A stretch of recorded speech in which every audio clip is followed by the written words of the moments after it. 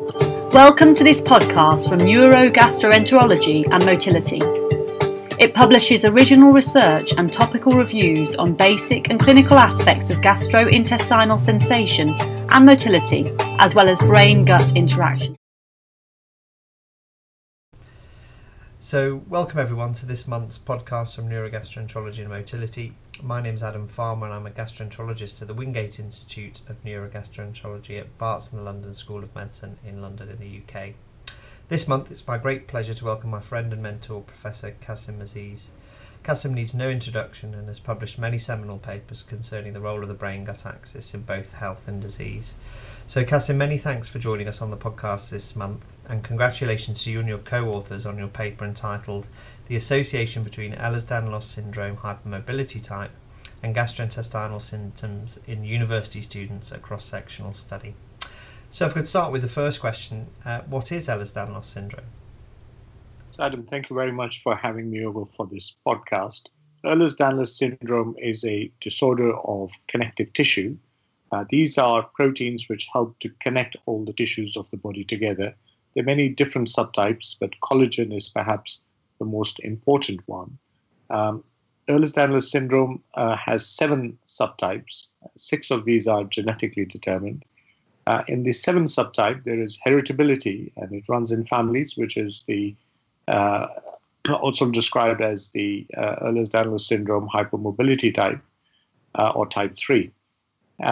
In this condition, there is quite a lot of joint hyperflexibility, skin elasticity, which is also quite fragile.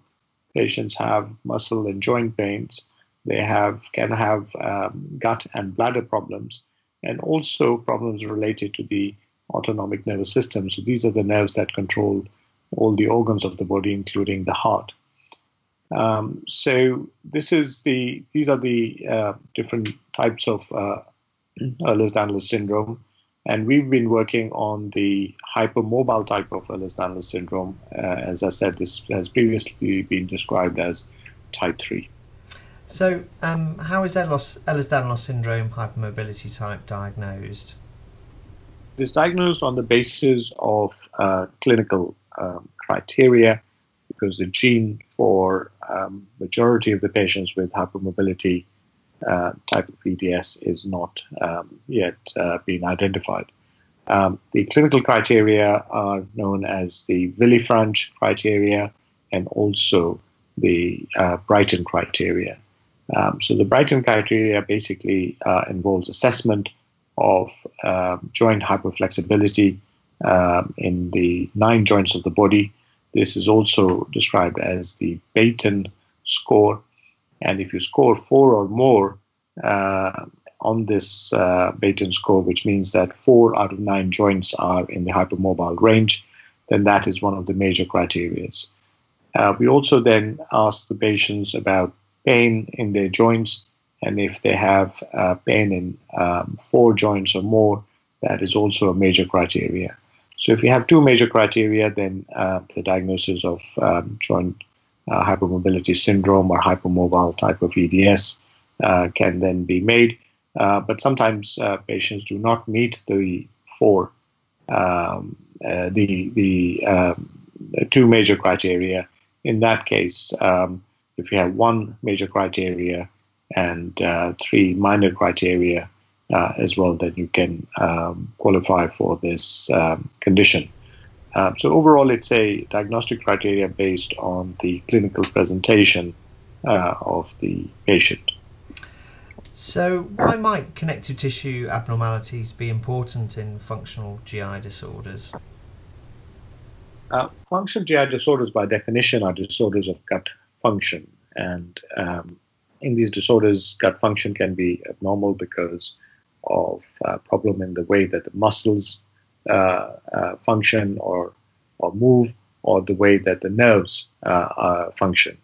But there is also a third type of tissue that is present in the gastrointestinal tract, like every other part of the body, which is a connective tissue. And within the gut, we know that there is an extensive connective tissue layer, but we're not yet familiar of exactly what function it has in the gastrointestinal tract. We know that other connective tissue disorders like lupus, like scleroderma, These are inflammatory disorders of connective tissue, and they are associated with gut motility problems, sensation problems, etc. But the link between a heritable non-inflammatory connective tissue disorder like Ehlers-Danlos syndrome and gastrointestinal functional problems have not been established. So our studies have really been aimed to try and see whether patients who have these heritable non-inflammatory connective tissue disorders like Ehlers-Danlos syndrome, whether they present with gastrointestinal symptoms and disorders of gastrointestinal function, and whether they meet the criteria for functional gastrointestinal disorders.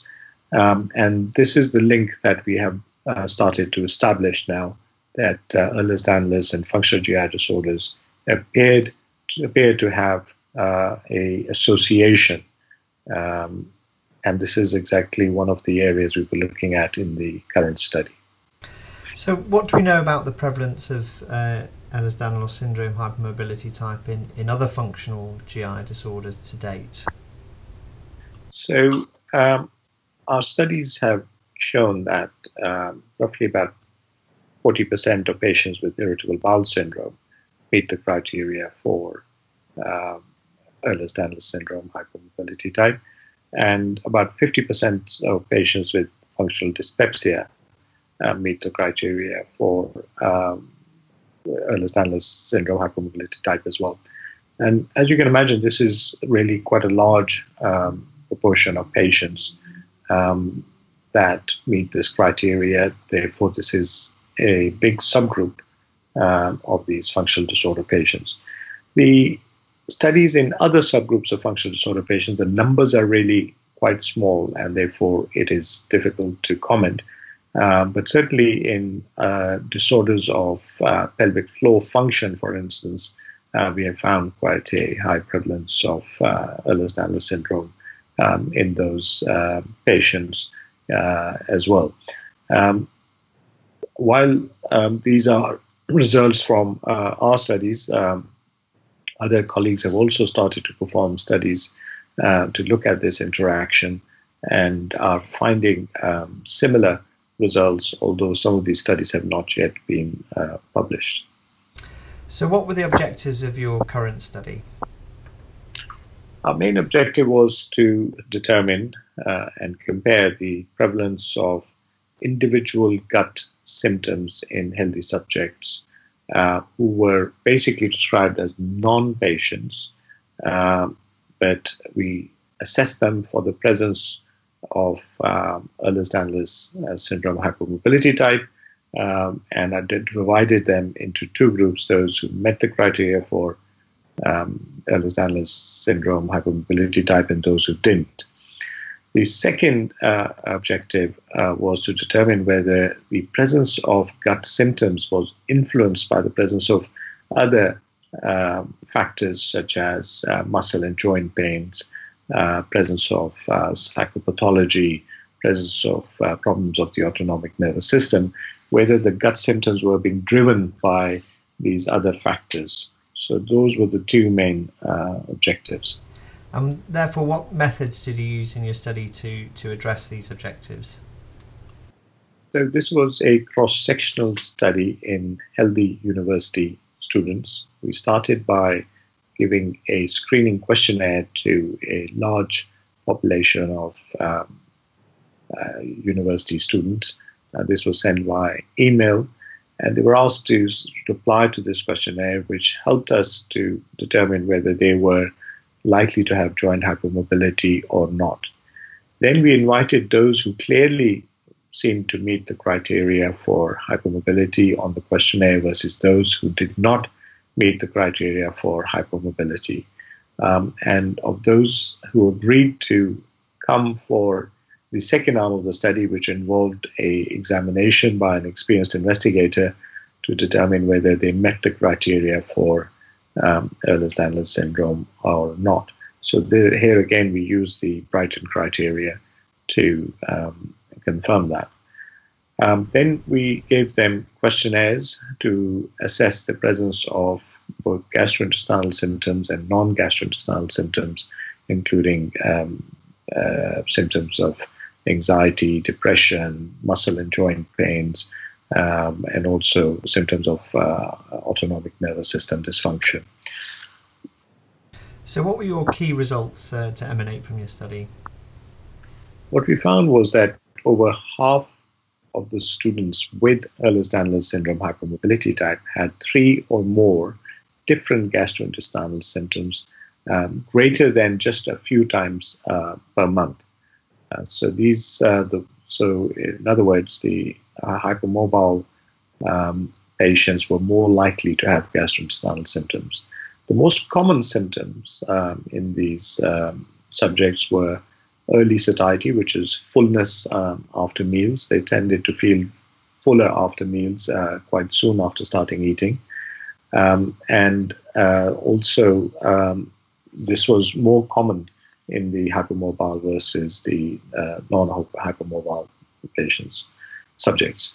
There was no difference in anxiety or depression score between the groups, but there was a difference in muscle and joint pains and autonomic symptoms, particularly orthostatic intolerance, which is they get symptomatic when they change posture. And these symptoms were more common in the Ehlers-Danlos syndrome patient versus those without Ehlers-Danlos syndrome. These factors, however, did not influence the presence of gastrointestinal symptoms, and pain-related quality of life scores were reduced in the group with Ehlers-Danlos syndrome. So what were the limitations of this study as you see them? Well, the first limitation was that there was quite a large dropout between the screening stage, which was the stage when we were just sending out an email with 5 questions about how hypermobile their joints were, and the second stage where they were invited to come for an examination. So while the questionnaire only takes 5 minutes, the examination takes overall, together with all the questionnaires, they had to fill out almost an hour. So it's not surprising that the students are quite busy. There was quite a significant dropout at that stage.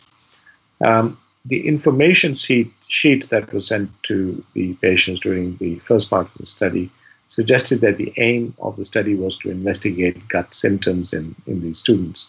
So it is possible, therefore, that more students with gut symptoms were encouraged to take part, which may have introduced a bit of a selection bias.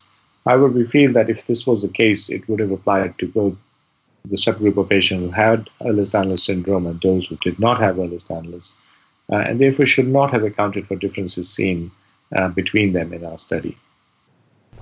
So I think this is a very exciting area, and certainly provides a potential pathophysiological explanation for some of our patients who hitherto have not been able to be given a cause for their symptoms. So where do you think, in light of that, the knowledge gaps lie in the field, and how do we go about addressing these? So basically, we have demonstrated that there is an association between Ehlers-Danlos syndrome, hypermobility type, and gastrointestinal symptoms. And in this particular study, we demonstrated a association with symptoms of dyspepsia, which is early fullness and discomfort after meals, etc.